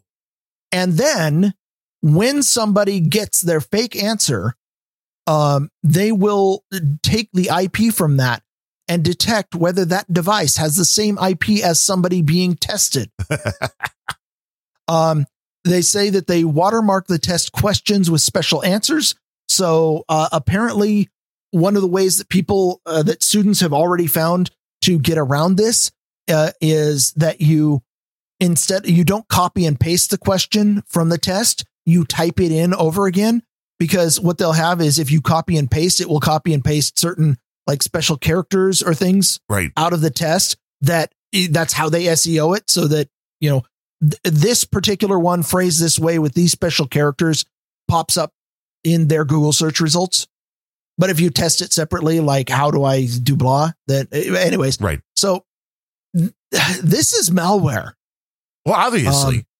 Let's see. Another piece of software that people complain about is the Respondus Lockdown browser, which is actually a separate browser. It's, I believe, a fork of Chrome.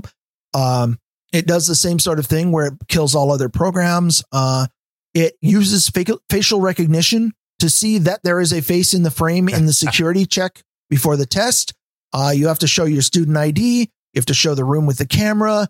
You have to record yourself talking so that it isn't someone else that looks exactly like you taking the test. They monitor your voice using AI during the test to see if it changes. Or for you to ask somebody behind the camera what the answer is. If at any point your face is no longer in the camera, like even if you just drop your webcam, it will stop the test and make you start over. Let's see.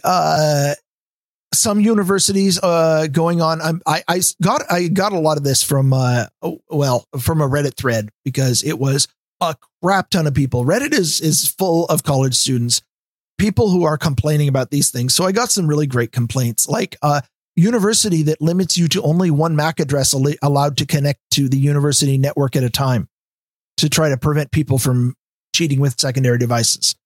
Let's see. One comment. Let's see. Chromebooks. If you have a Chromebook at school, it can't run the lockdown browser, or it doesn't have a registry, and therefore a lot of university IT departments are now loaning out laptops to take tests. That's true.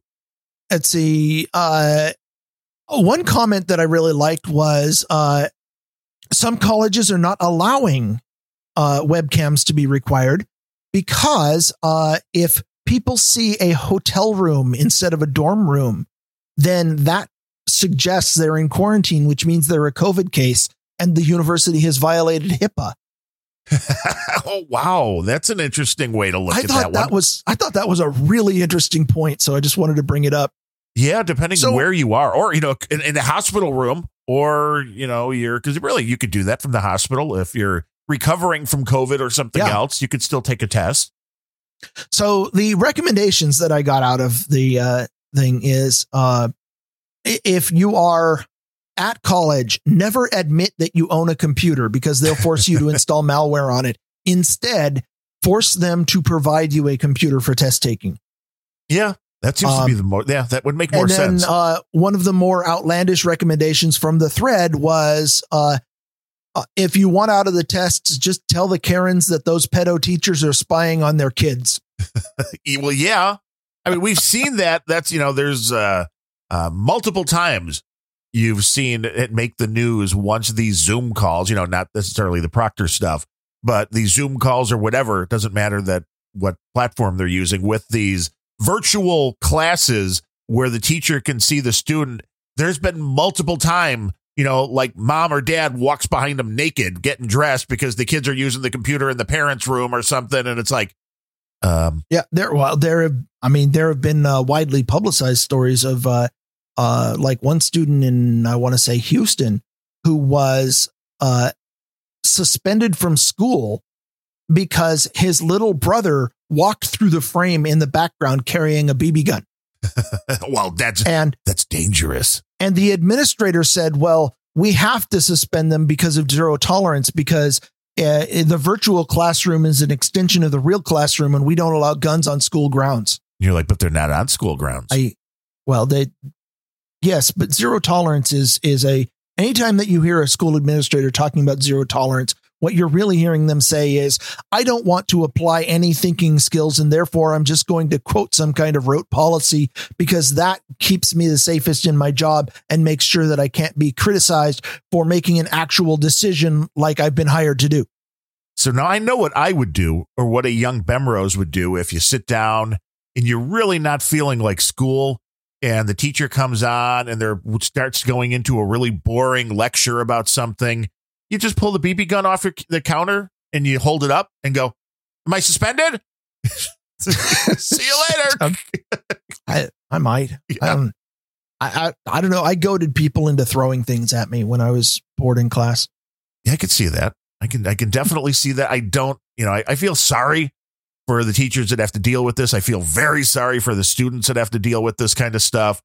I mean, I understand it's making everything way more difficult than it would have to be. And this proctoring stuff just really sheds the light on the fact that everybody has to be assumed that they're cheats. That's what it sheds light on the fact for me is that teachers are lazy and curriculums are not teaching students anymore, because the Prussian system is designed to churn out factory workers, not thinkers.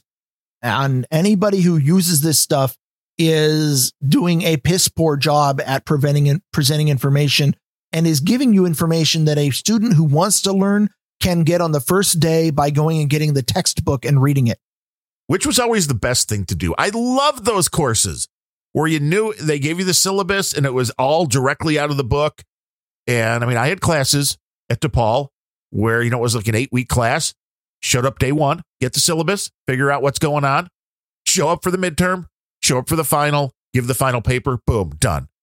Yeah, I had one of those. It was an abstract algebra class where I ended up getting a B- in the class because I was using that technique.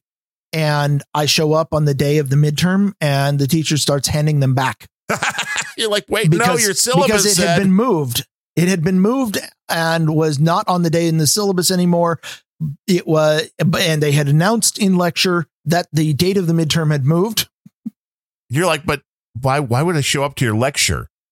Was there an argument about this? I also, that might have been the same semester when I ended up, a teacher was saying, well, we've noticed that you're not paying attention much in class lately. Is this a problem? And I ended up, like, by that point, it was like 8:15 a.m. class, and the professor had such a boring, droning voice, and I was falling asleep in class. And he was saying stuff, like, are you okay? Are you getting this? Because if you don't want to pay attention to my class, then you shouldn't be sleeping in the class. You should be paying on it. And I ended up getting annoyed with him, and I asked him to his face after class. I said, "Okay, which he used the line, 'You're not respecting me or this university.'" And I said, "Okay, which one shows less disrespect? Skipping your class or falling asleep in it?"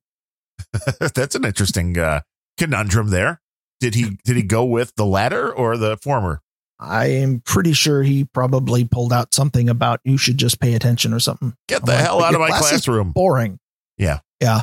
So let's see. The Reddit thread actually had also, I wasn't able to confirm this with any stories, but there was rumors that some of these proctoring softwares are actually bricking computers. Oh, now that adds an interesting aspect to the story. Now, what I didn't have time to do when I was researching this, and of course, then totally dropped the ball, is finding out the place to confirm that would be computer shops or places where they fix computers. Right. Wherever they took Hunter Biden's computer.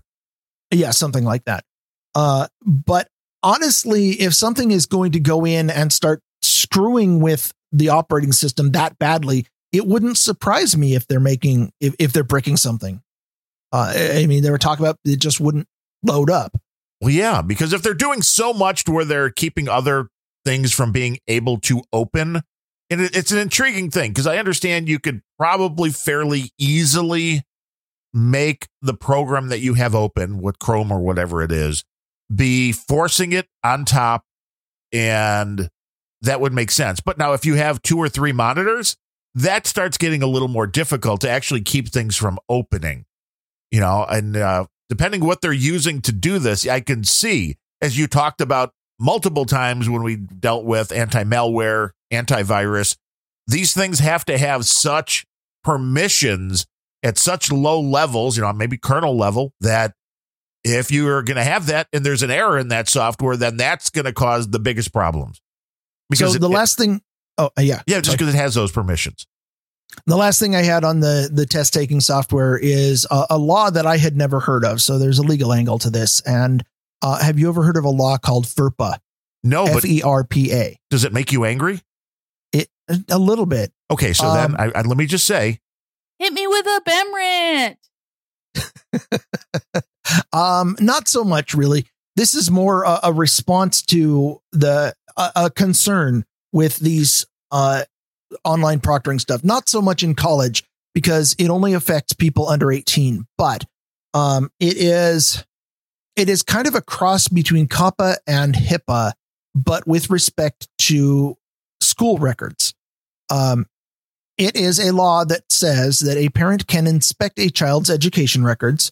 A parent has a right, for example, to sit in on a physical classroom, which, by the way, makes it hilarious that some of these schools were trying to keep people out of virtual classrooms. Right. Don't record. Well, you can't stop them. Yeah. It's not legal to try to stop them.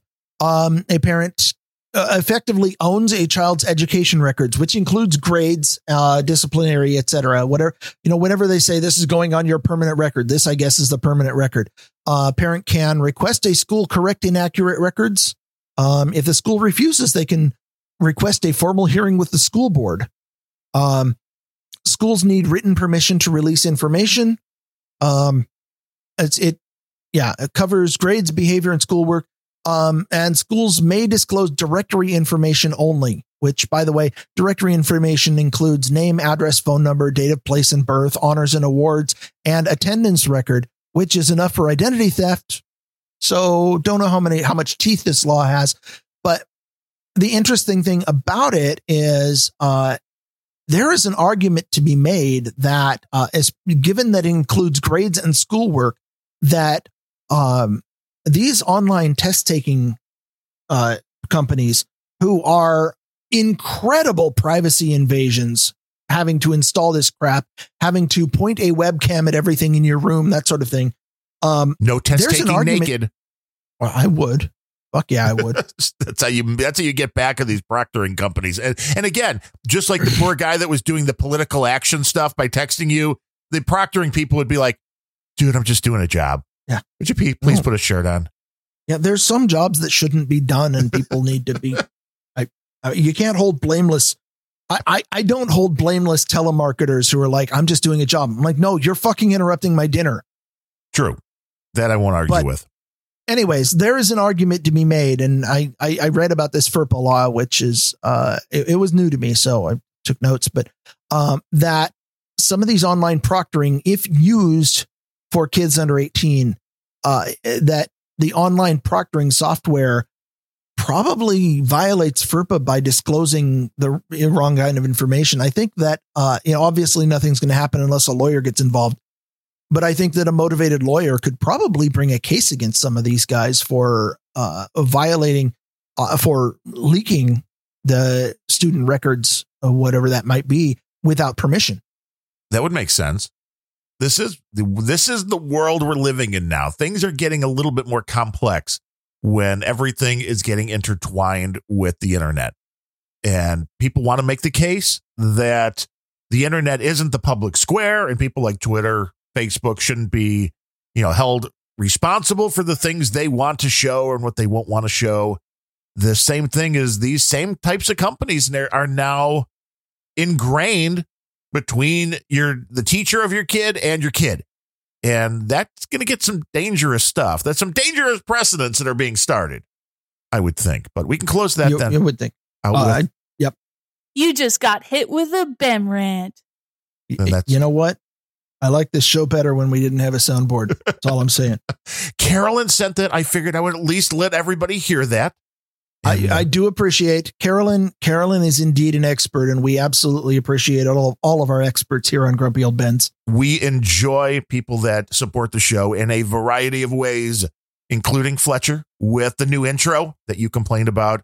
Carolyn sending some audio clips that you complained about. But we understand when you come to Grumpy Old Bens, I'm the nice guy. If I wasn't complaining, you would wonder who the guest host was. Yes. What did you do with Ryan? Where is he? I don't have his camera turned on anymore. My proctoring software crashed. I can't see what he's doing. But we do have 2 donations for today, but only one expert. Hit me with an expert. They're both Harry Hamster. And Harry, there was a pithy comment that he made, something about loving us both. And we appreciate it, Harry. We're on a downslide now after 100. A lot of people came in for 100 and they're like 102. I mean, they were really hyped that we got to 100. The donations were running in big. They're like, oh, 102. These guys are still doing a show. I don't know. Maybe were we supposed to stop at 100? I'm not sure. Maybe. Did you leave for the bathroom again? This is why the donations are down. They know that the Bemrose content. We need more donations. We need more experts so Ryan can get his bladder problem dealt with on a professional level. I think that's the only way. Love you like a rock, Harry Hamster said. Now, do you mean that we are like a rock, so you love us as much as you love a rock?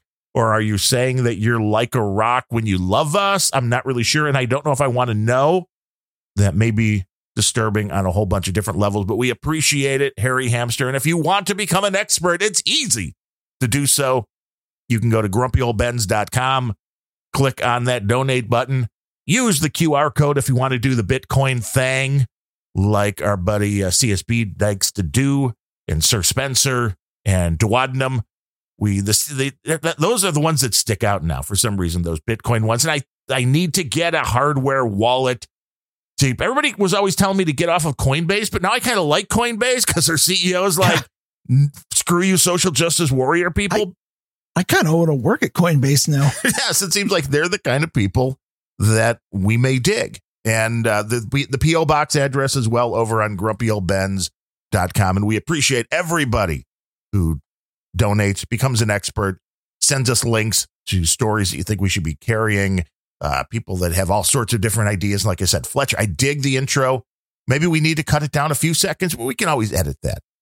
But I like the concept, and I like the Fletcher yell. Just to be clear, you're talking about the intro. You're not planning on cutting Fletcher down. No, we wouldn't want to do that. That would be, Okay. That would be rude. And that only happens on Hog Story. That's a different show. It's a different concept. If you want to check that out, you can do so. People are never rude on this show. Right. Never. You can go to hogstory.net and check that out. It's twice weekly now with the lovely and talented Carolyn Blaney and John Fletcher. Yeah. They went twice weekly because they wanted to catch up with us. I thought we went twice weekly to catch up to them. It's confusing. It's one of those things. Yes. You have anything else? We're gaining on them. Yeah, we are. I got nothing. Wouldn't be the first time. But with that said, then I am Darren O'Neill coming to you live from a bunker deep in the heart of Middle America, just outside of Chirac, where the weather's getting cold. So I hope the bullets keep flying. And from America's left coast, we're agreeing with the schools, the media, the banks, the unions, the government, the social networks, the retailers, the universities, and the advertisers somehow makes you counterculture. I'm Rand Bemrose. More than you ever talk.